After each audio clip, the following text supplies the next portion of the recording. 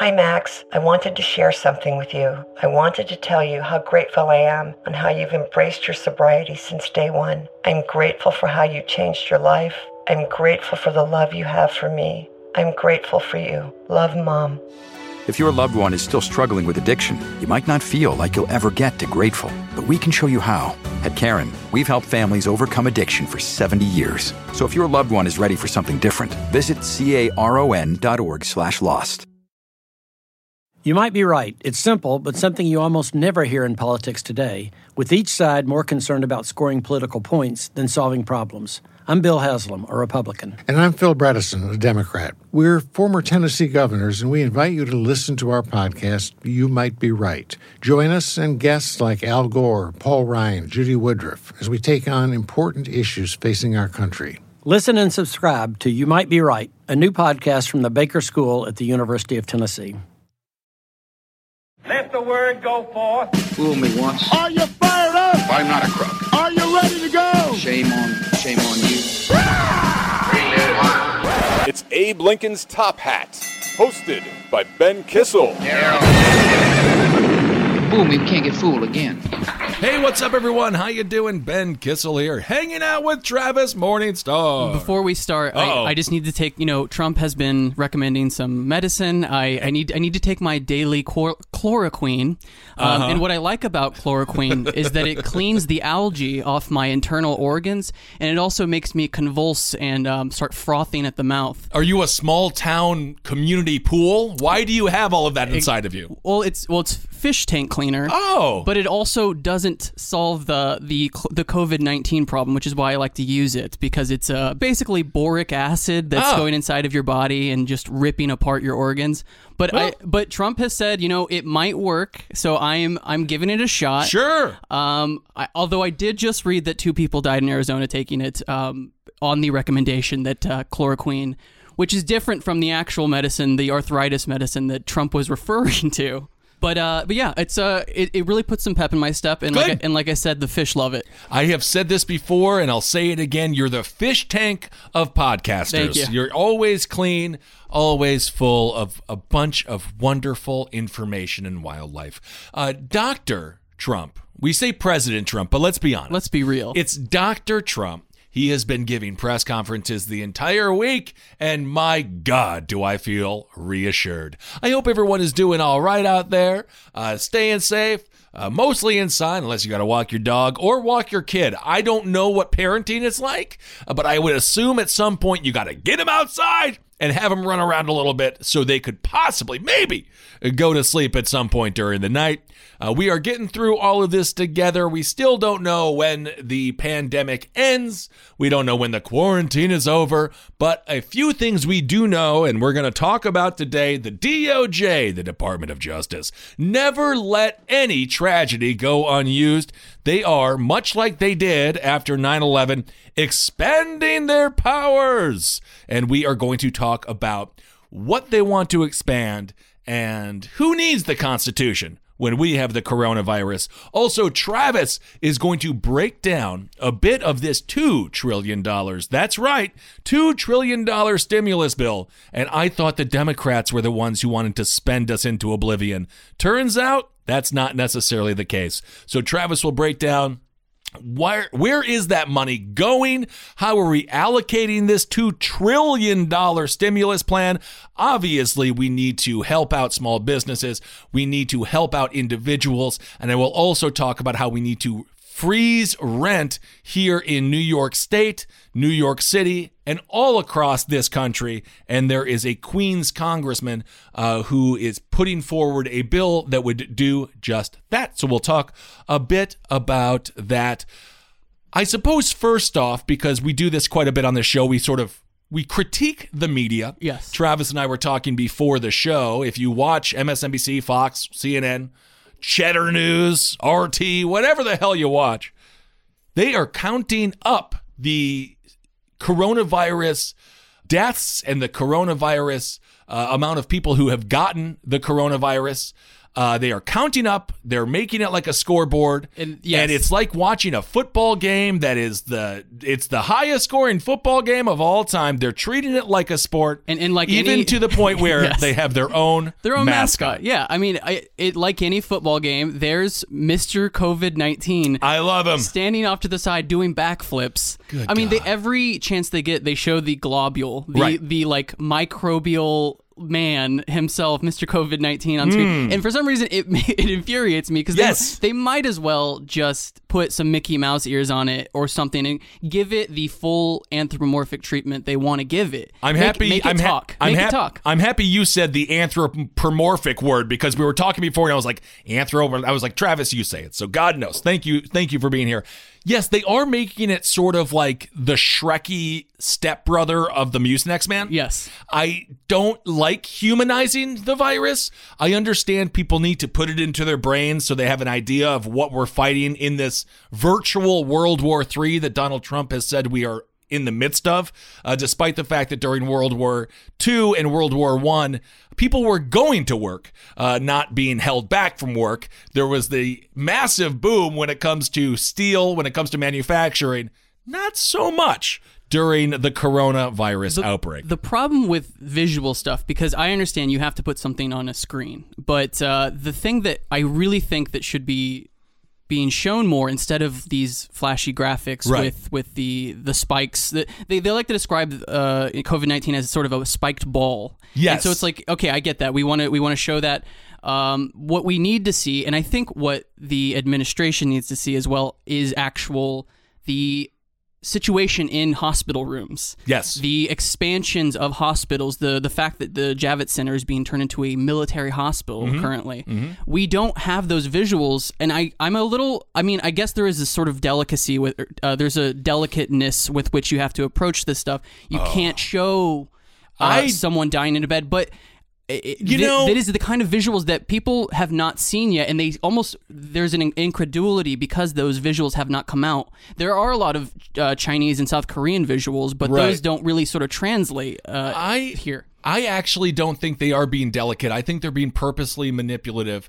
They want the viewers, they want the eyes on the prize, they want the eyes on the product, and they know American audiences don't like to see reality. They don't like to see the reality of war. They don't like to see the reality of death. We are so guarded in this country, and when you watch foreign news, Sky News, Al Jazeera, there is a real war going on, and you actually see the blood. You see the tears. You see the father holding his daughter as she's a corpse in his hands. In America, we see the bombs. We see the big blow-em-ups with zero understanding of the devastation that is caused after those bombs land. And it's the same thing with coronavirus. We're seeing a lot of the periphery stuff. Yes. But we're not seeing what does it actually look like in American hospitals. And I think that is because these people are so driven by ads that they don't want to have any risk of making someone say, ew, and turn the channel. It's crazy, though, because I am somebody who consumes a lot of news media. And yet, like you said, the peripheral stuff is what we're seeing. I'm seeing the governor of West Virginia encourage people to eat at Bob Evans. That's the kind of stuff. Yeah, he might be related to Bob Evans, to be fair. But that's the kind of media I'm seeing about the COVID-19 stuff. Yes. Like, I am not seeing. I had to really kind of dig up video of hospital stuff. And of course, what's going on right now, I was just talking with my therapist yesterday via FaceTime. He is working in the hospital right now. He said their ventilator systems are completely full. It is very turbulent right now. If you are sick or injured and it's not coronavirus related, you will most likely not be seen. As a matter of fact, something hit a little close to home today for me. I got a text message from my dad. My mother had fallen off of her bike. She broke her arm. She's 66 years old. She's going to get through it. She's going to be okay. But at any age, especially once you get past the 60s, you hear about a broken bone and you're like, damn, okay, we got to take this seriously once they get to that age. She went to the hospital. They braced her up. They put the cast on, and then they were like, get out of here, because they could not hold her overnight, which they would have done in any other circumstance. So we have the coronavirus situation happening where there's not enough beds. There's still people getting the flu. There's still people getting in car accidents. Yeah. There's still people falling off their bikes and breaking their arm. All of that other stuff is still happening. So that is why this is such that is the problem with this. That is the problem. And again, that conversation isn't really being had. It's all corona all the time. But what happens if you just break your ankle or you lose a toe when you were trying to lawnmower up a hill, which my friend's dad actually did growing up? He tried to mow the lawn up a small hill right after it rained, and he lost his toe because he's a moron, and you lose a toe when you do something that stupid. But now you would just have to put it on ice in your own living room, watch Maury Povich, and hope for the best. So it's very dangerous for a lot of people. We are about to become some real rugged individualists. You know, we're going to have some real life on the prairie kind of stuff because or Oregon Trail kind of lifestyles. Ooh. We're going to all die of dysentery because we can't go to the hospital because everyone is filling those beds up. The nice thing with dysentery, though, it gives you a good body flush, which I think we all need. Yeah, it's very Gwyneth Paltrow. It's the Gwyneth Paltrow of venereal problems. You died of acai bowl. Oh. Yeah. But my mommy also has been directly impacted. She was a hairstylist, and her hair salon went out of, they closed up, they shuttered business. And the thing about this new stimulus bill is that it does luckily it does provide for unemployment. It does. However, if you're at a service job where when I was a waiter, I made something like $5 an hour because it was a tip-based job. That's right. So all these employers have to do is supply that $5 an hour wage, or in the case of a hair salon, they don't pay them a good hourly wage. It's all tip-based. Yes. So we're about to experience. I mean, just as of March 21st, the unemployment numbers were 3.3 million people out of a job. So this is going to hit people more than they really thought that it would. And that is a very interesting point that you bring up. I, for one, am pro-tip. People tend to make more money statistically if a bar does the tip, as far as that's how they earn most of their cash. There was actually a place called The Pit, People's Improv Theater, here in New York. A guy named Ali. Ali owned it. And you knew he owned it because he had a lot of paintings of himself all around the pit. It was his little shrine. He was the Bhagavan Antle, Dr. Bhagavan Antle, of course, from Joe Exotic's Tiger King. He was the Bhagavan of improv, at least in that little facility. He went with paying the bartenders about $15 an hour, so no tips. And all of them said that they were just getting so much less money. So I agree that tipping can bring people more money in the service industry, but then we also have to look at situations like this, and this is why we need social safety nets. This is why we're talking about, the Trump administration is talking about a one-time payment of $3,000 to a family of 4 or more. That number would go exponentially lower depending on the amount of people that would be served by it. And of course, someone like myself, most likely Travis, would make too much money to get anything. So, which is the way it should be. If you can afford life, then we don't need anything from the government. This is for people who are struggling. So I don't have any problem with that. But we do need to have a safety net in place for situations like this. Is this going to be a new normal? Now that the government has seen that they can pull this off, now that they've seen that people will cooperate, and I'm not saying that that's a bad thing, I'm just saying this is the new reality. Is this something that we are going to be seeing more in the future? And if so, what are we going to put in place? What systemic thing are we going to put in place to ensure that these people don't fall to their death, plunge to their death as if they're doing a high wire act? We need to have a net that catches them, rebounds them, throws them back up, and hopefully allows them to continue to work in the future. So that is what we're talking about. Well, and we'll get to that when it comes to the stimulus bill that we'll talk about here in a second. I want to talk a little bit about no tragedy goes unused, specifically by the government. This involves the Department of Justice. So they are seeking new emergency powers. And for those, again, it is just my generation. But after 9/11, the Patriot Act was shoehorned through. it was abysmal for our civil rights. The Patriot Act is one of the worst things that the U.S. has ever put into place. And now we're seeing the DOJ use this tragedy, use this outbreak as another reason to expand their powers. So how do they want to do it? The Department of Justice has asked Congress for the ability to ask chief judges to detain people indefinitely without trial during emergencies. This is so beyond. This is such an affront to our Constitution. Just because we're in dire times, just because we're in a unique situation, does not mean the Constitution should be thrown out the window. And this, to me, is so atrocious that it's not being covered on the news. They're too busy, playing with the coronavirus guy. Maybe they named him Ted. I have no idea. This, to me, is so scary and so frightening. The audacity or the idea that the government can hold someone indefinitely without trial, treating us like they did the prisoners at Guantanamo Bay. Why would someone be arrested? Let's say they break curfew. Let's say we go an 8 p.m. curfew hard. If you're not indoors, you get picked up. All of a sudden, you get picked up because you're on the street at 8:15. Next thing you know, you're being held indefinitely. They're not doing trials because they can't open up the courtroom because of the coronavirus.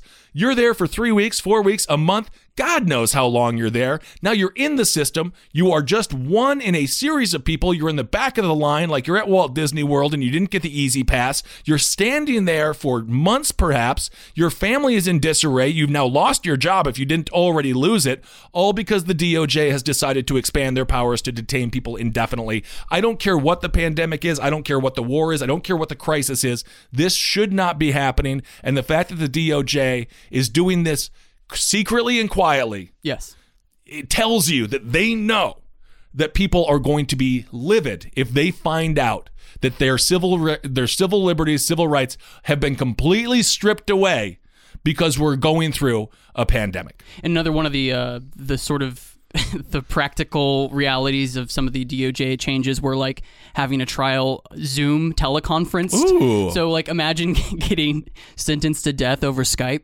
Like how embarrassing that would be. But last week I did say, I think very naively, I was like, oh man, what if this crisis somehow resulted in like a whole new deal sort of thing? Like, something good? Yeah. What if I'm always so like foolishly, naively optimistic about these kind of things. No, that's why I love you so much, because I've been doing the show a little bit longer. You've been doing the show, I think now for 2 years permanently. I don't even remember. I think about 2 years. And your brain, after you follow this stuff for like a decade, your brain just... I was like... Man, it takes the turn for the truth. All we have to do is have some senators kind of like push them around a bit and be like, hey, here are some social welfare policies that we need to put in place now. Yeah. And then, of course, I am completely abysmally wrong, because this is all... I mean, we see it every time a crisis occurs, right? With 9/11, our civil liberties being just completely grabbed from us. But also Katrina, where a lot of these same policies were, a lot of these like pro-free market, quote unquote, policies were put in place. Also, by the way, the people that oversaw the Katrina crisis relief, Mike Pence was in charge of that. By the way, and what a job he did! He was the head of the Heritage Foundation that oh my God. laid out the plans that then privatized everything and made a lot of corporations a lot of money on the backs of people's incredibly trying times. Yeah, you cannot pay the flooding away. What we found in this, you cannot pray the flooding away. And this is what I want to recommend for viewing. Is there's a documentary called The Shock Doctrine by Naomi Klein, and it really lays out. This is no surprise. Every time there is a crisis, good things do not happen. As sort of, you would think that maybe this would be a time to, a wake up call. A wake up call. Hey, look, we have no social safety net. But instead, it's when a lot of corporations do craven grabs at power. Mm-hmm. It's when the government comes down, cracks down, and takes civil liberties. In 2008, we found that a bunch of big corporations got bailed out, and those corporations then paid bonuses to their execs and laid off a large portion of their workforce, Boeing, for example. Yep. And we're about to see that happen again in 2020. You know what's very interesting? I understand. I'm not one of these people who doesn't believe the economy matters. The economy matters because people have to have jobs too when all of this is done. They have to have jobs to go to. I don't even necessarily mind giving corporations money. What I mind is they don't allocate those funds to their employees. As Travis just said, they fire them, they lay them off, and they hoard all of the money that is given to them by the government, which is why human nature is not good enough for trickle-down economics. You have to we just don't have. We are squirrels. We are hoarders, and we are definitely in love with our own money because it feeds our ego. So I understand we need to save the economy. I also believe if we're going to give these corporations this much money, and again, Travis is going to break down how much money they're getting, there needs to be a safeguard, a guarantee that that money will be going down to the employees. And we haven't seen it. We've never seen it. And without that, then this is nothing more than corporate welfare, the corporate safety net, which is really just helping these people. They're not walking on a tightrope 40 feet above the stage. They're walking on a 6-foot plank, 1 foot off the ground. These people do not need the safety net, but they are getting it. And I believe the government always tells that lie. They always say the line where, well, you pay the corporations are going to pay their employees, and then they have jobs to go back to. In reality, the corporations hoard the money, they fire the employees, those jobs are never reopened, those employees go on welfare, and now we have the vicious cycle. And then it's this cycle that then the government can say, well, look at all these people who are demanding welfare from us, demonize the people who are just totally screwed over from the economic system, criticize them for being lazy, stupid, whatever it might be, unskilled. Meanwhile, the corporate welfare is being spent on yachts, planes, God knows what else, butt implants. Well, the people suffer and the government continues to cut their social benefits, such as welfare. Yeah, the idea that a CEO's like existential purpose is to provide, like the idea that they're like, I need to pay my employees, exactly, is extremely naive, even more naive than me.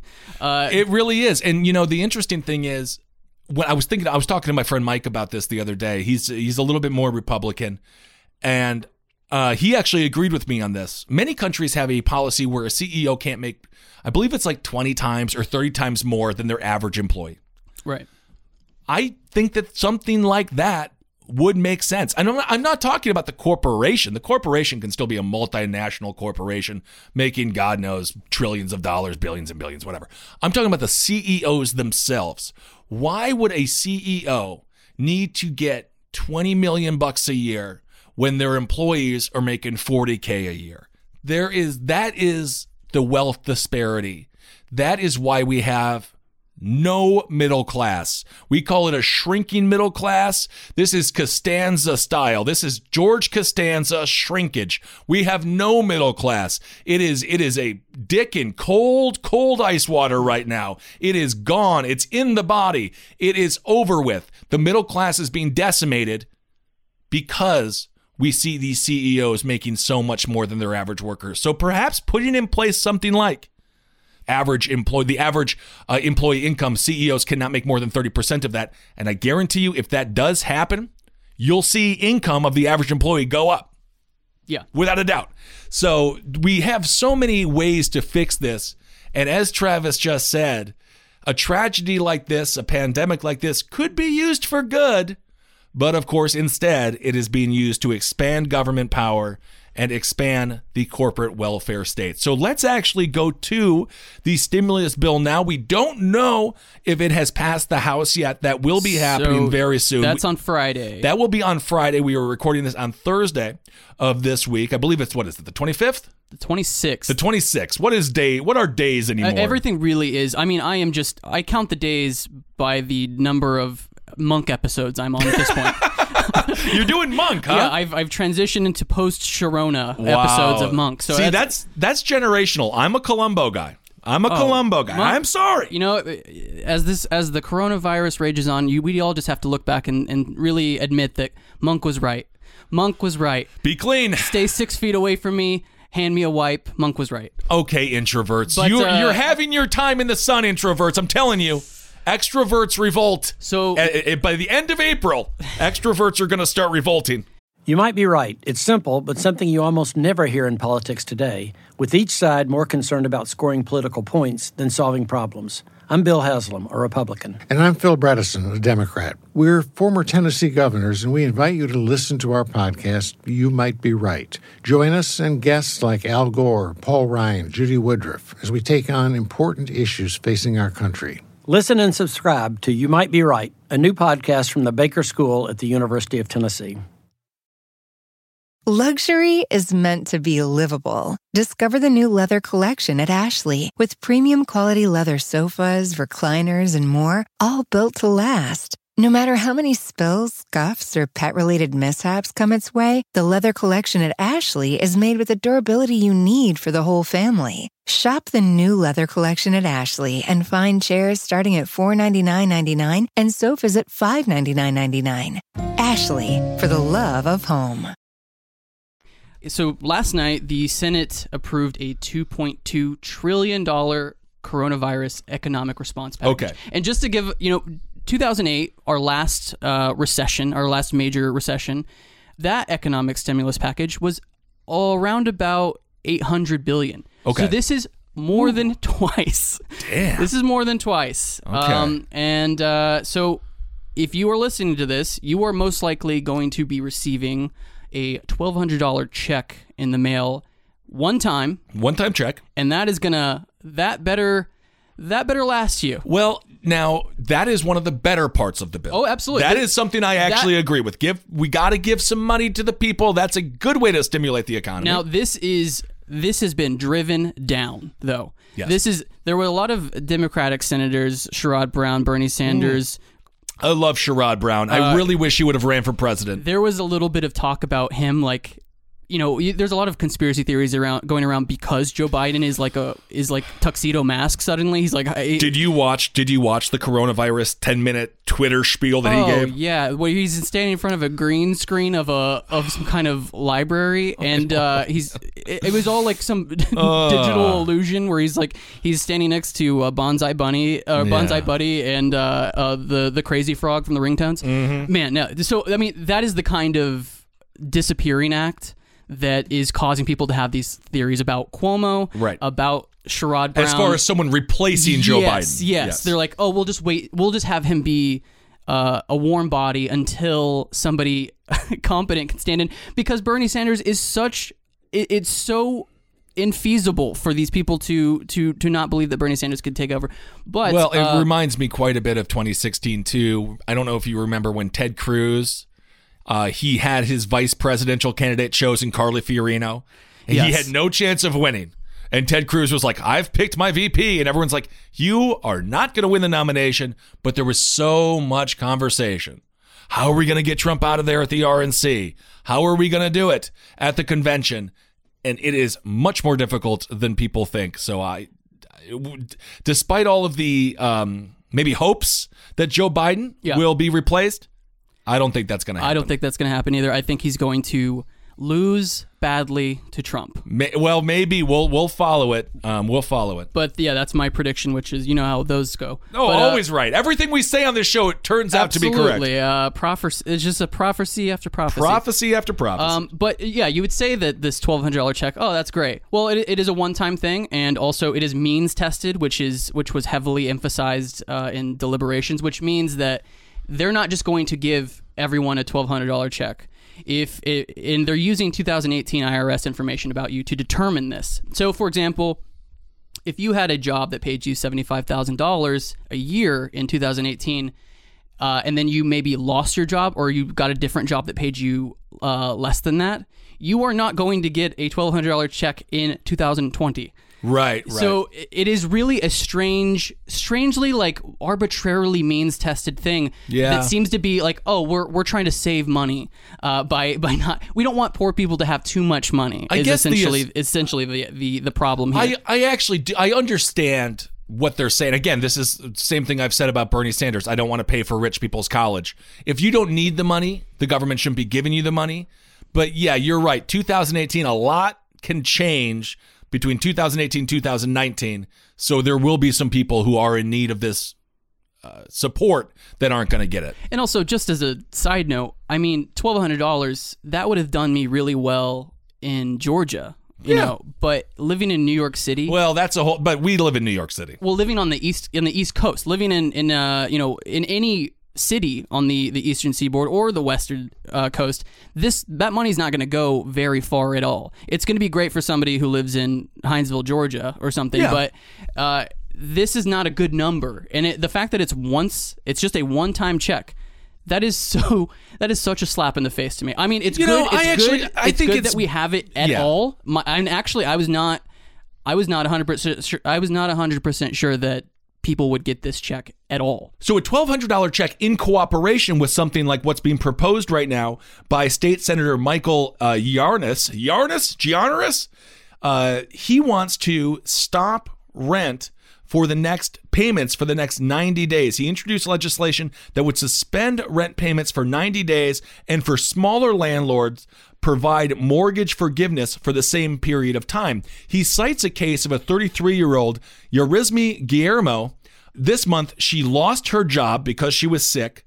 This is what she had to say, how she lost her job. She says, "They called me and said, effective immediately, we will no longer be needing your services. I said, okay. And then they said, we'll send you a letter letting you know about your termination. And that was it." The state senator says these people, many of which live paycheck to paycheck, no longer have a paycheck. And so I don't know how anyone can expect the rent to be paid on April 1st. At the city level, several politicians have proposed their own renters relief.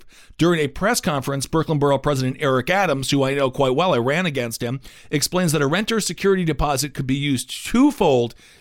He would like to see city landlords give renters the option of using their security deposit to cover next month's rent or to get it back in cash. This is what he said. He said they could receive that money to pay for food, pay for other emergency items, to pay for all issues that coronavirus has destabilized how people are living every day. I don't think that Eric Adams goes far enough. I don't believe that he's I actually think he's a horrible, horrible leader. He wants to run for mayor, and he's tried to divide the borough and the people of New York, telling people to go back to Iowa, all these kinds of things. He put a massive poster, a huge, a 20-foot picture of himself outside of the Brooklyn Borough Hall, and everyone's like, "You're not a king, get this out of here." He really hasn't done much. He takes money from big pharmaceutical companies through the roof, despite the fact he'll talk a big game about getting medicine and getting Medicare and getting medical services to those people who are in need, but he does not do anything. He's getting a lot of money from huge corporate interests.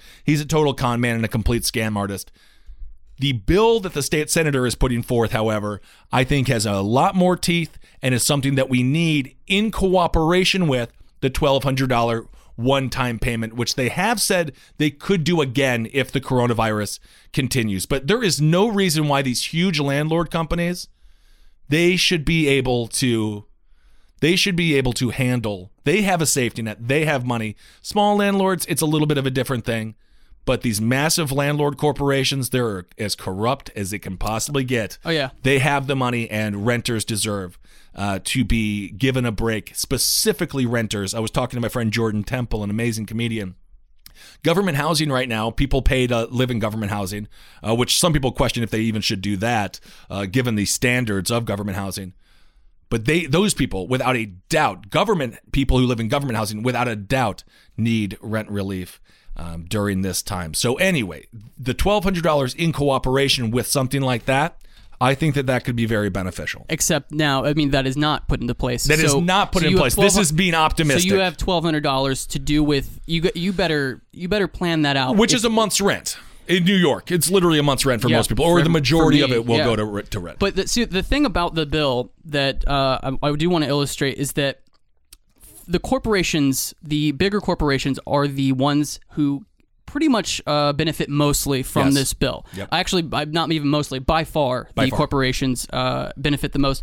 And you'll see that even though you're getting a direct payment of $1,200, they are just sending it out willy-nilly. Like, they do not care if if you are like maybe a more transient person, maybe you're not at the same address as the 2018 information. This is all this. They said, here's your little check. Here's your crumb. Leave us alone. And there's no Federal Reserve linked bank account that we can all rely on or anything like that. It's just sort of, if you grab your check, congratulations, you get a check. And for some of the more lower income people, this is not so simple as like having a permanent address that is the check is being sent to. Or, I mean, a lot of these people don't have direct deposit linked accounts with the IRS. There's always going to be people that fall through the cracks. They're going to fall through the cracks. And a lot of those people are the people that we're trying to save, or, sensibly. But those people are going to fall through the cracks, and the government is like, look, we tried. There's your $12 check. And that is all why we need local governments to find the people in their neighborhoods that are falling through the cracks and get them. Find them and connect them with this federal money, because let's be honest, the federal government, especially Trump's federal government, which is much smaller at the executive level, they are not. Yeah. They do not have the people. They do not have the ability to really get this check in the hands of everyone that needs it. So that would require local officials to step up, do their frickin' jobs, and make sure the people in their community are getting this thing that is being given to them. Now, here's a two-prong part of the stimulus bill that would otherwise seem, these all seem like otherwise good-intentioned. Sure. But the unemployment thing, you have, Bernie Sanders is the senator who fought, actually, to get unemployment 100%. Because that was not going to go into the bill before he fought for it. So essentially, you are going to get unemployment. Now that is guaranteed. And thank Bernie Sanders for that, because the left and the right, this bill is really, it's kind of worse on both sides. Some of the pet projects that Nancy Pelosi put in there for NPR, for I forget, there was another one for the Lincoln Center. All of these things that have nothing to do with the coronavirus that they were jamming in. I'm like, this is how it works. This is how all those pet projects get funded. Kind of in the dark of night. It's $35 million in a $2 trillion bill. Who cares? Well, this is how we have such a bloated government, and this is why the American people don't trust these folks. If they can't get a clean coronavirus bill, then what the hell? I mean, the only bill that we got clean was the Iraq War. So what sucks is that you're going to get unemployment. If you're a small business owner, there has been $350 billion set aside for quote-unquote forgivable loans. Okay. And that means if you pay your employees on staff, you will somehow get sort of forgiven for this loan. Okay. But you have to keep everyone paid on payroll. The thing is, this money is going into the unemployment systems in each state. And those systems are notoriously bad and creaky and fall apart even at normal unemployment rates. So you have these websites and these phone numbers and these offices, the bureaucracy of these states that deal with unemployment already failing before the COVID-19 pandemic. Mm-hmm. And now you have 3.3 million people unemployed. And these systems are going to absolutely collapse in on themselves, even though the government will say, hey, we did our part, here's the money. Good luck getting that money is the problem. Good luck getting the money if you are unemployed wherever you are. And this is why we've talked about this on this show all the time. Politics are local. This is why voting in these local elections matter, because it really is going to rely on your local politicians from the governor on down. Governor obviously being a big fish here. It's going to require all of these little fish to get together and actually get this money to the right place. And as Travis said, which is completely 1,000% correct, these local governments and state governments have been abysmal at figuring out how to allocate these funds appropriately. And if you're trying to get your small business loan, you have to go through the Small Business Administration, which is now universally recognized as one of the worst agencies in the federal government. So you have the shittiest service to get your loan or to get your unemployment. Whereas the $4.5 trillion corporate money, the dollars worth of money, and I say $4.5 trillion because they are going through the Federal Reserve and they have an opportunity to ask for more. There is a service lane that is being given to corporation CEOs to say, hey, I actually need more than the. So can you break down the numbers again though? So 1.2, so $1,200 per person that gets it, and then how much do the small businesses get? Small businesses get $350 billion to be doled out among small businesses. And this is national. This is national. This is every small business. And the thing about the small businesses, that's all small businesses up to 499 employees. So actually, Trump, he's going to use the small business fund to pay for his hotels. That seems to me the number is too large. Yeah, I feel like 50 and under. That's a small business. That's what I would say if you were to ask a person on the street. Yes, I think that's what you would hear. How many people work at LPN? We have seven full on staff. Seven. I would say 7. For us, this is a small business. This is a small business. 499. Yeah. Oh my God! So you have on top of the Small Business Administration, which is like a nightmare. You have relatively huge corporations like Trump's hotel chain vying for that money. Damn! Very interesting. Against your muffin shop, right, or whatever. Yep. So there is this the complete disregard for scale when it comes to small business. That is really, really interesting, Travis. Thank you for bringing that to the audiences and my attention. That is a huge scam. That is not a small business payout. That is a massive business payout. 499 employees is a hell of a lot of employees. Most bars, I would figure maybe they have, what do you got? Let's think about Carmine's, right? Carmine's my favorite sports bar here in Brooklyn, in Williamsburg. You got probably 10 people that work the pizza shop. You got the cooks, probably 7 more people there. You got the 3 bartenders. We're looking at probably 20 to 25 people. That's a small business. Yeah. 499 is a corporation. Yeah. And so then we're also learning, another thing's like, oh, this is great. The hospital industry, which is separate from the corporations, receives $100 billion. But instead of nationalizing the supply chain for the medical equipment, they are letting the hospitals compete for the equipment, which then drives up the prices of all that equipment. So that $100 billion is going to be spent on like 4 supply chain operators. Wow! All these hospitals are going to be competing. I don't know if you watch any of the Cuomo pressers. I watch my Cuomo, the crisis daddy pressers. Yes, but he was saying these masks originally they costed 85 cents. Right now the price increases by day. So last time he mentioned it was $7 a mask. That is a thousands of percent jump in price. And when you're buying masks for 50,000 medical workers, that money is going to be eaten up by some faceless corporation making these masks. It's a good day to be in the mask business. But this is why I'm a capitalist. Everyone knows that. I invest in the markets. I think that capitalism is a good thing overall. I think it's a net win. But when it comes to supply and demand economics should never be attached to healthcare. This is not about supply and frickin' demand. This is about getting doctors, the medical equipment they need to save lives. That's why Bernie, I was talking again with my more conservative friend about Bernie Sanders' Medicare for All. I don't think you can kick 180 million people off of health insurance, private health insurance, but I also think with that we can get to a single payer option. Yes. Which for me, I am totally happy with. Single payer was shocking in 2012. I know we're about 10 years past that now. If we could get to single payer option, if we can get that, I think the entire healthcare system would be better. But this is why supply and demand economics, when it comes to our personal health, is not effective and is it's economically immoral.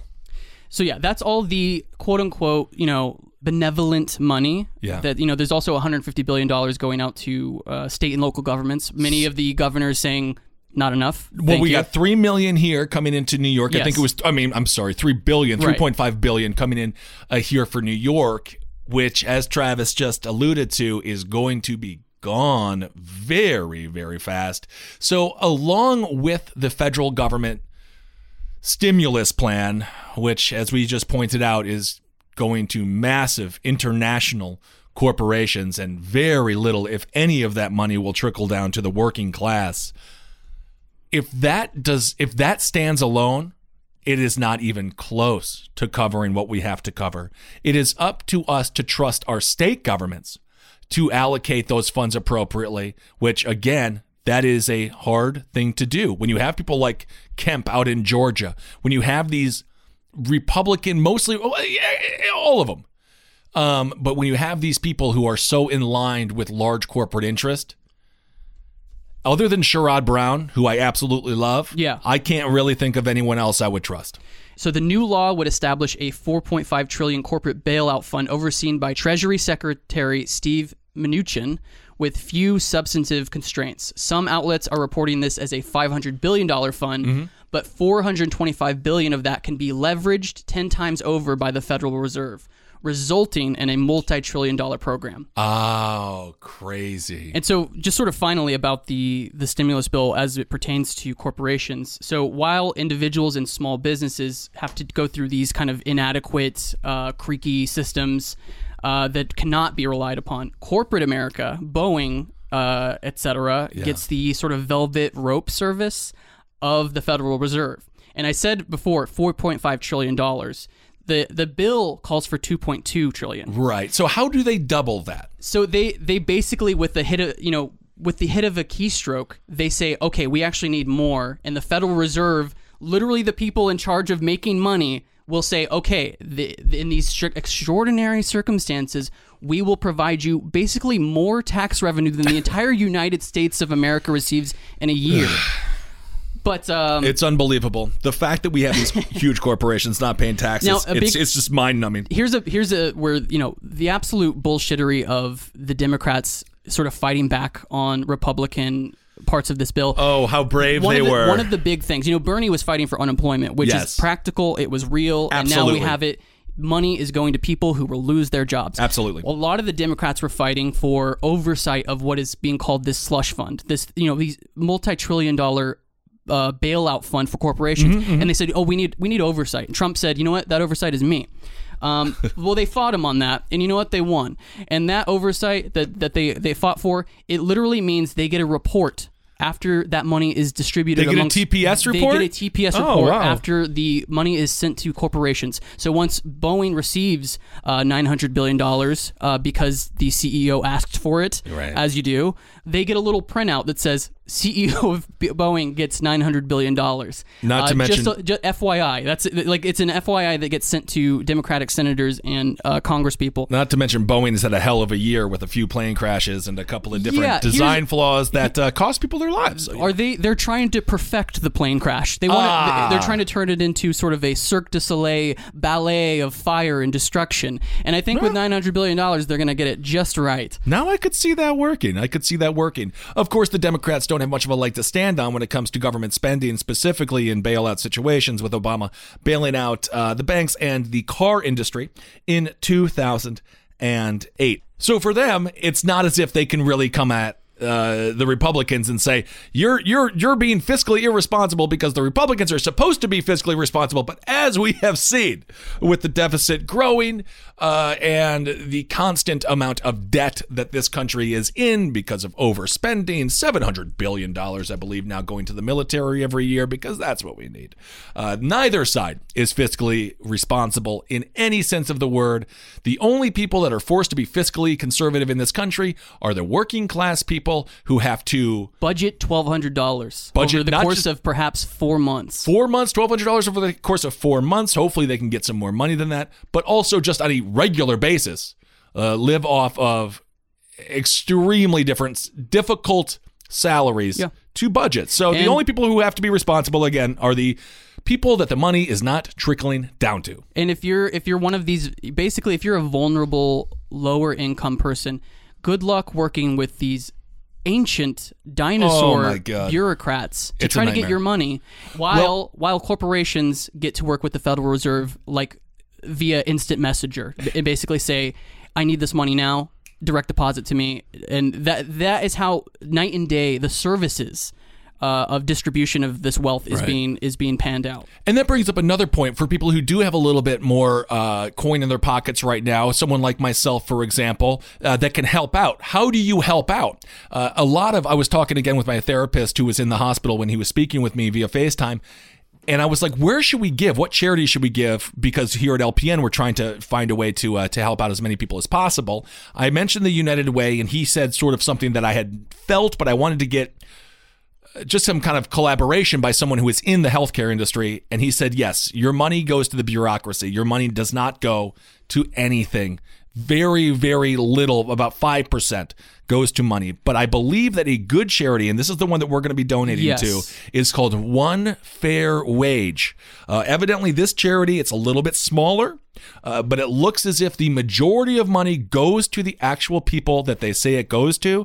Once you get into these huge multinational, air quotes, charity corporations, that money is swept up so fast, no one that needs it gets it. So One Fair Wage is where we are going to be going. And these are essentially big funds where you yourself can directly apply for the financial aid. Yes. And another good one is the Restaurant Workers Community Foundation, where if you're in the service industry, you can apply directly for money. Say, hey, I lost my job, as did all these other people. They'll believe you. They will definitely believe you.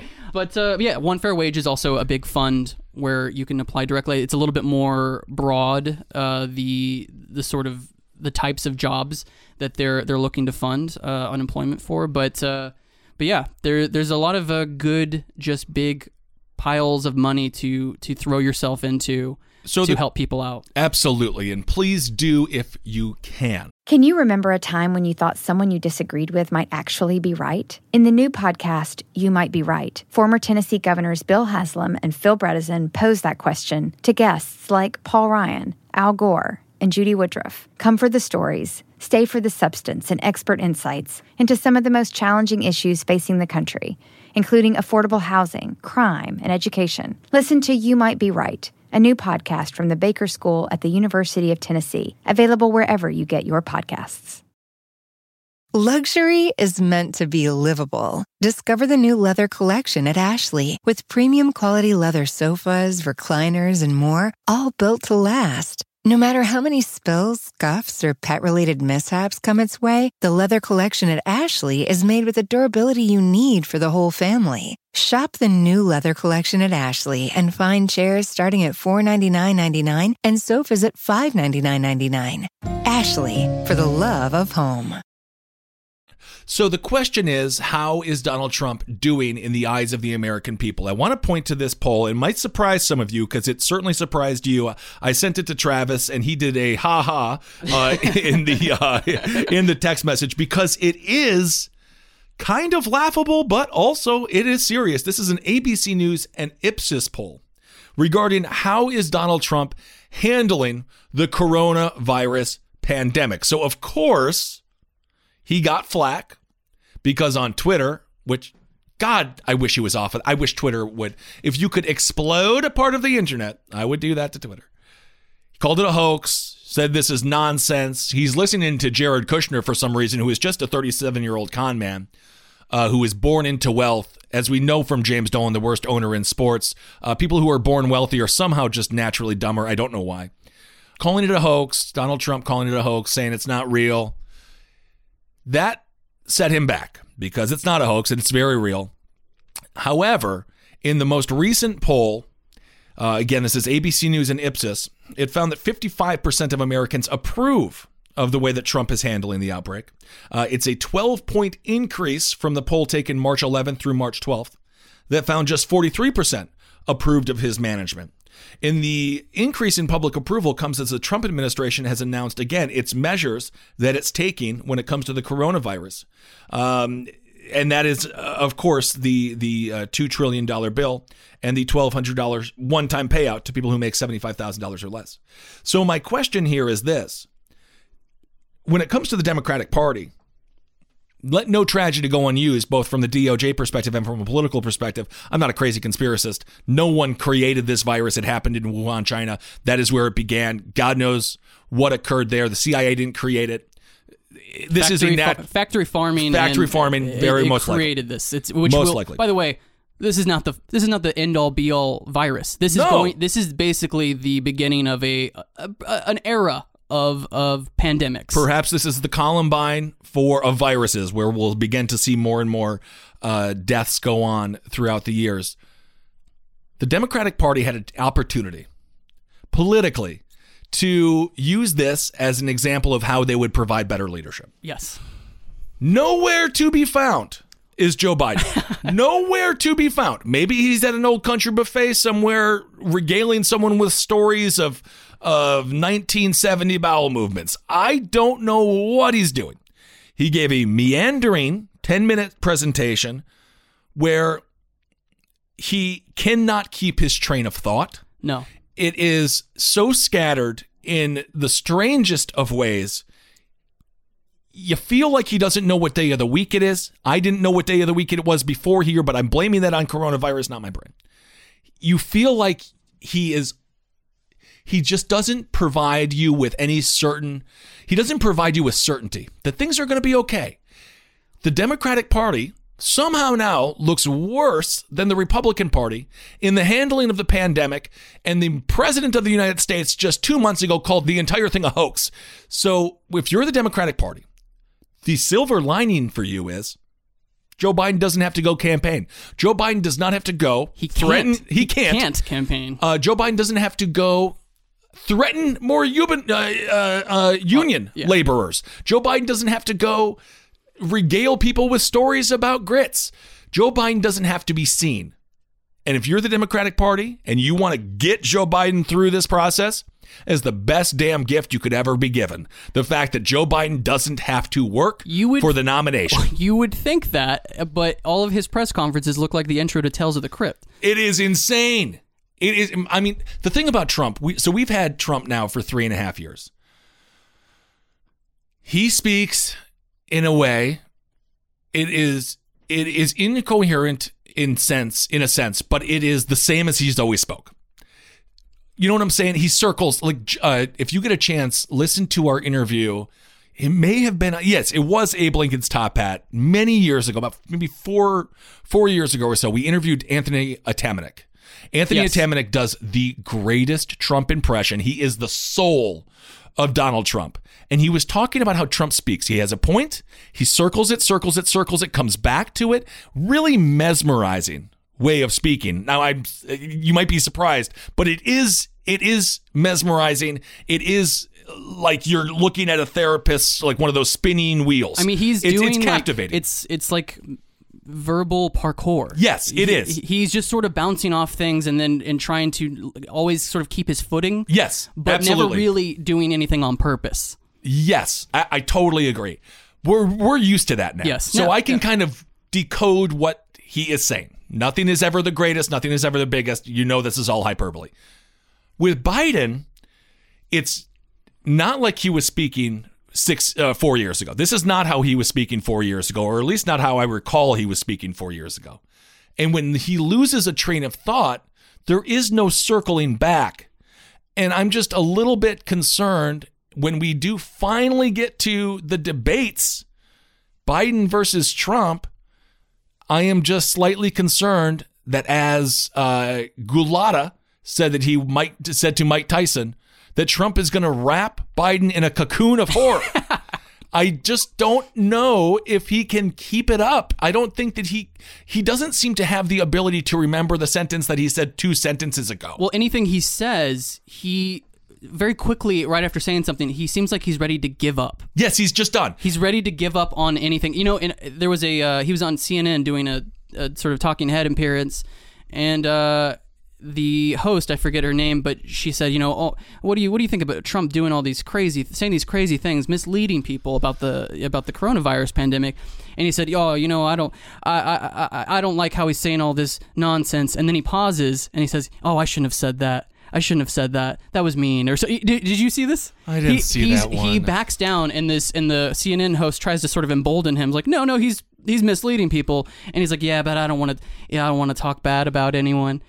I don't know. Dude, you are the guy. You are now the guy, and you can't even talk shit about Trump when you're like holed up in your hologram prison. Like, you're safe from him. He's not going to come for you. Right now he can't. He has nothing else to do except listen to Fauci and recommend people drink fish tank cleaner. And I do believe that Fauci should be the one speaking at all the press conferences. He probably doesn't want to, but they are correct that the Donald Trump press conferences, you get more mistruth than you do truth. And it would be nice to have a candidate that you could rely on to, at the very least, pretend they're telling the truth better than Trump. Here's my bold prediction. Uh-oh. After Easter, we will not see very much of Dr. Fauci as far as a White House organ, because I think because what Trump is trying to do right now, as of late, he's saying, I want to reopen the country. I want to reopen the economy by Easter. And he's basically saying, as far as the pandemic is concerned, Jesus, take the wheel. I don't want to deal with it. And I think if we just let the floodgates open, it'll sort itself out. And I think once that happens and it becomes clear that that's a mistake, I think Trump will have to clamp down on dissent from somebody like Dr. Fauci, who will say, I can't stifle my dissent anymore. This is incredibly foolish and dangerous for you to do. I think we'll hear less and less from Dr. Fauci, at least from the White House. I think that's extremely possible. At some point, the politics are going to shift, and the American people, because in a political sense, would prefer to have at least the illusion of an open economy again, and the illusion of safety. And Trump is willing to. He's doing the herd immunity thing, which is going to include a lot of dying old people. But as we found from who is it, Lieutenant Governor Dan Patrick of Texas. Old people are willing to throw their bodies on the... a lot of people criticize Dan Patrick for that, but I was happy to hear it. I'm happy to see him. If he wants to spill his blood, if he wants to slit his throat over the Dow, I'm here for it. But of course, the irony is Lieutenant Dan Patrick is going to be just fine. Absolutely. He literally just gave up. He just gave up all the old people that were his friends. Be like, no, bro, I don't want to die for these little youth Nazis, these socialists. Which, of course, is very ironic because if you recall, in 2008, the Republican Party was hell-bent on the notion that Barack Obama was going to bring death panels to health care.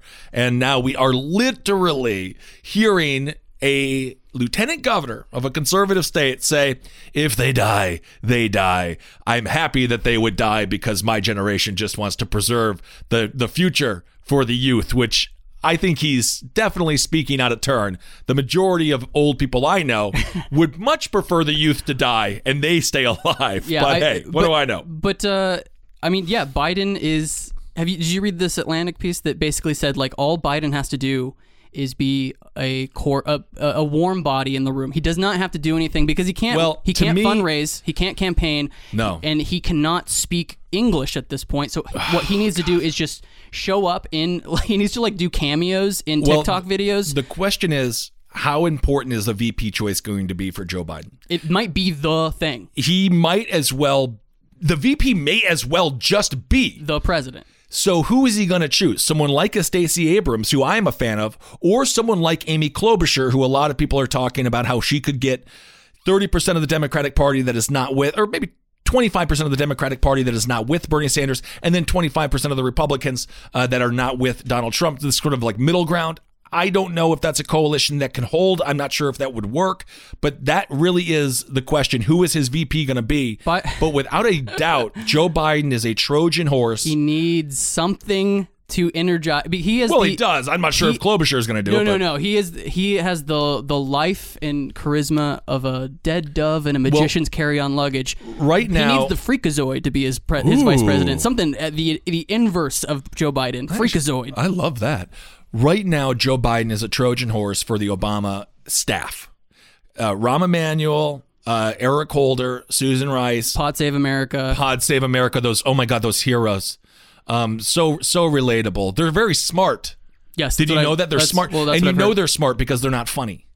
And that's how you know someone is very smart. It's not the opposite. No.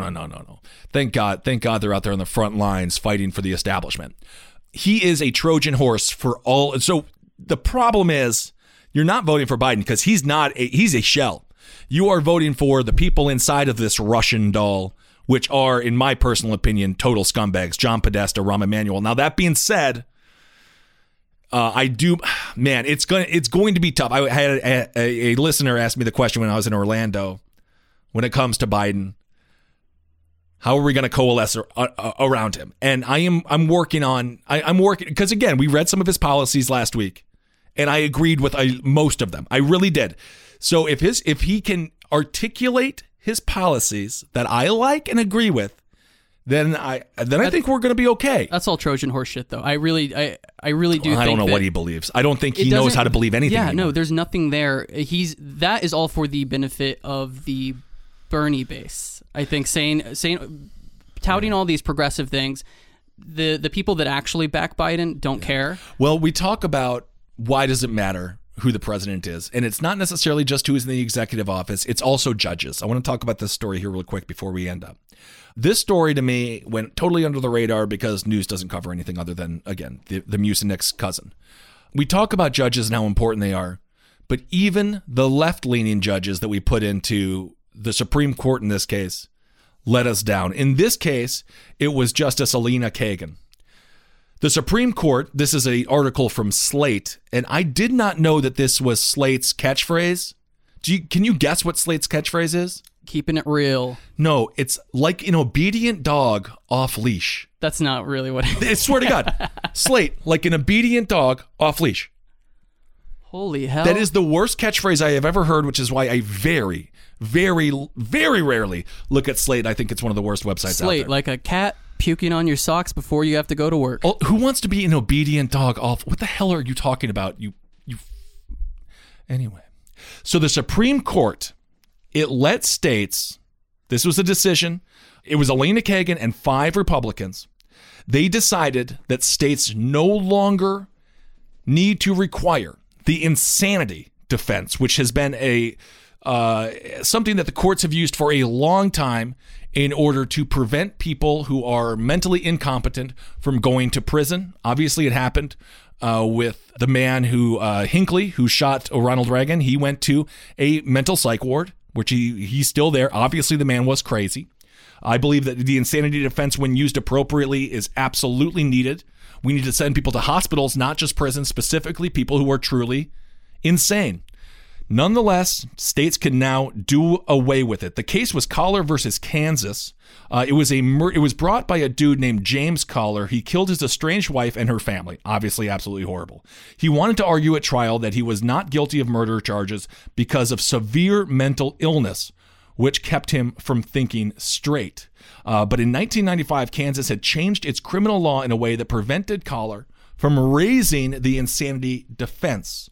In his petition to the Supreme Court, Collar asked whether the Due Process Clause allows states to, quote, abolish the insanity defense.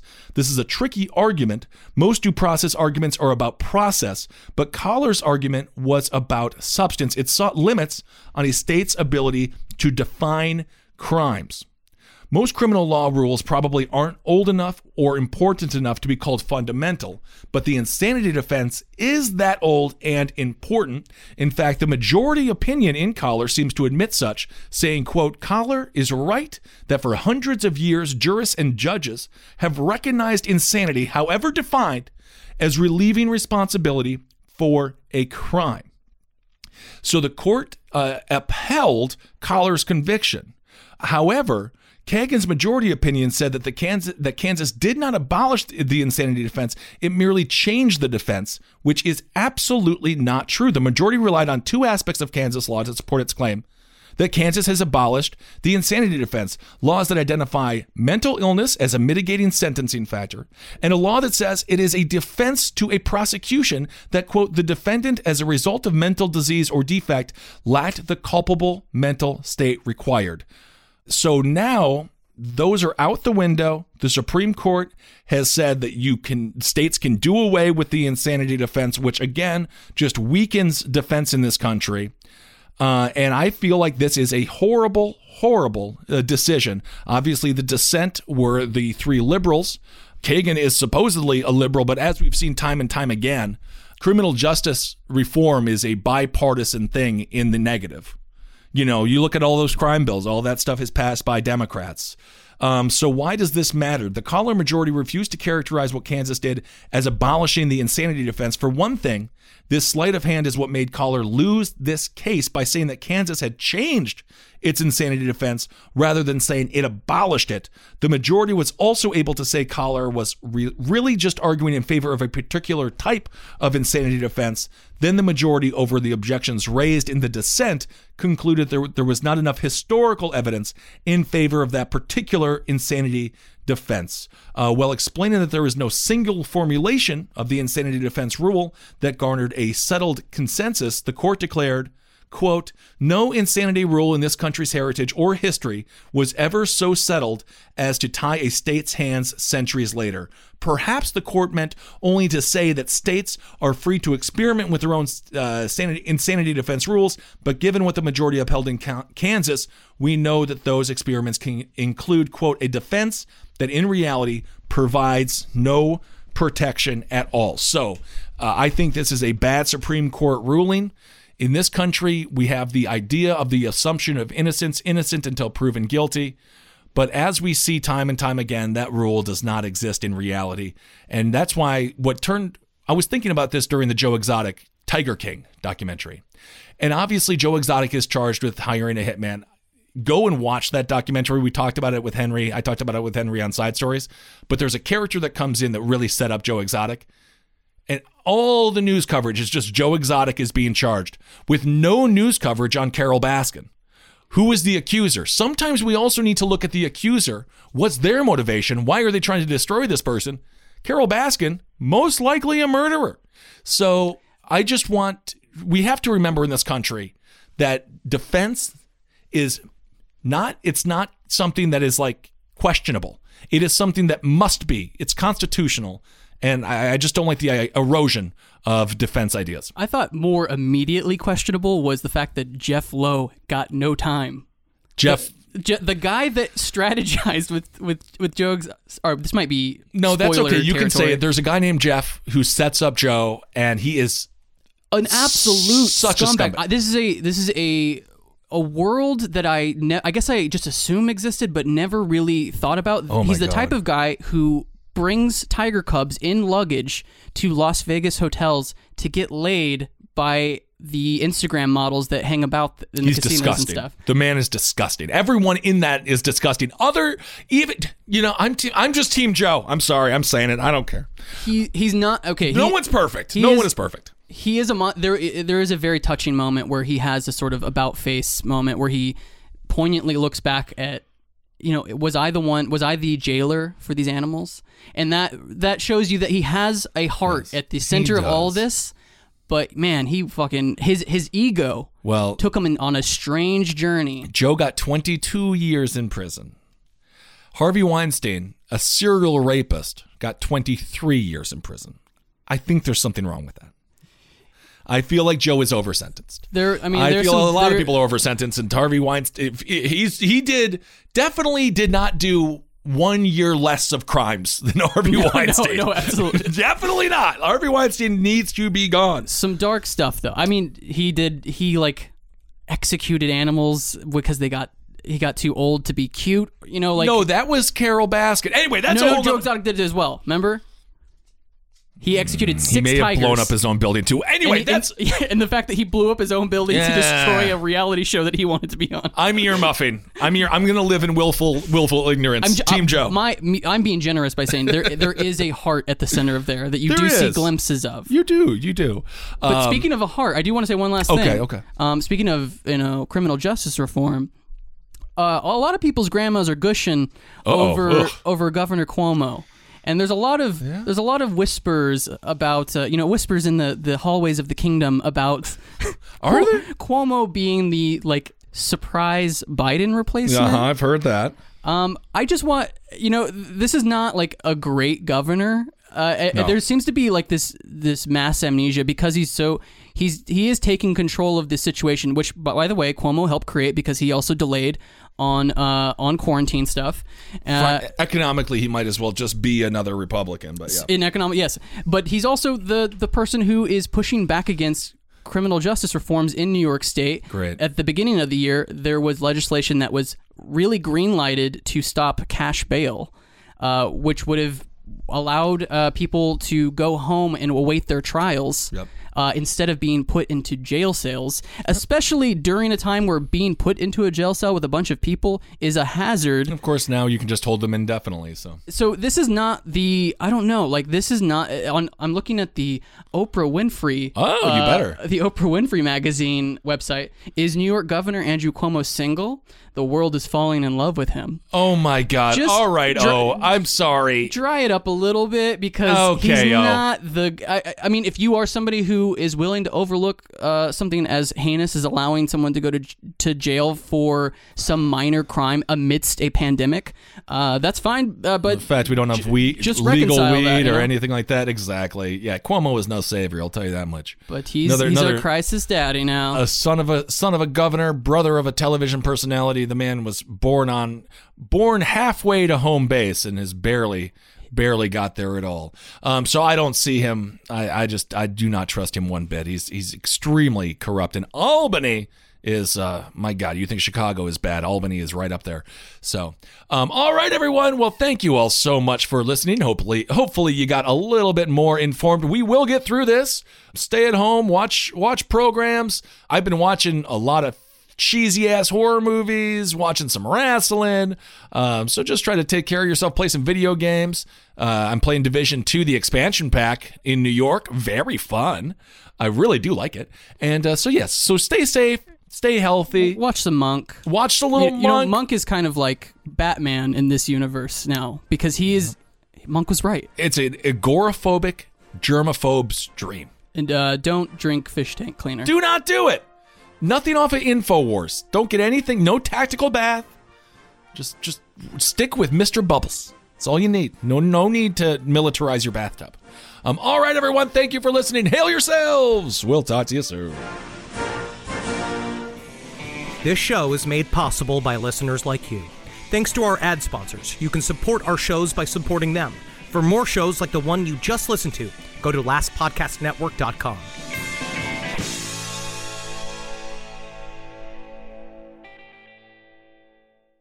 Can you remember a time when you thought someone you disagreed with might actually be right? In the new podcast, You Might Be Right, former Tennessee Governors Bill Haslam and Phil Bredesen pose that question to guests like Paul Ryan, Al Gore, and Judy Woodruff. Come for the stories, stay for the substance and expert insights into some of the most challenging issues facing the country, including affordable housing, crime, and education. Listen to You Might Be Right, a new podcast from the Baker School at the University of Tennessee, available wherever you get your podcasts. Luxury is meant to be livable. Discover the new leather collection at Ashley with premium quality leather sofas, recliners, and more, all built to last. No matter how many spills, scuffs, or pet-related mishaps come its way, the leather collection at Ashley is made with the durability you need for the whole family. Shop the new leather collection at Ashley and find chairs starting at $499.99 and sofas at $599.99. Ashley, for the love of home.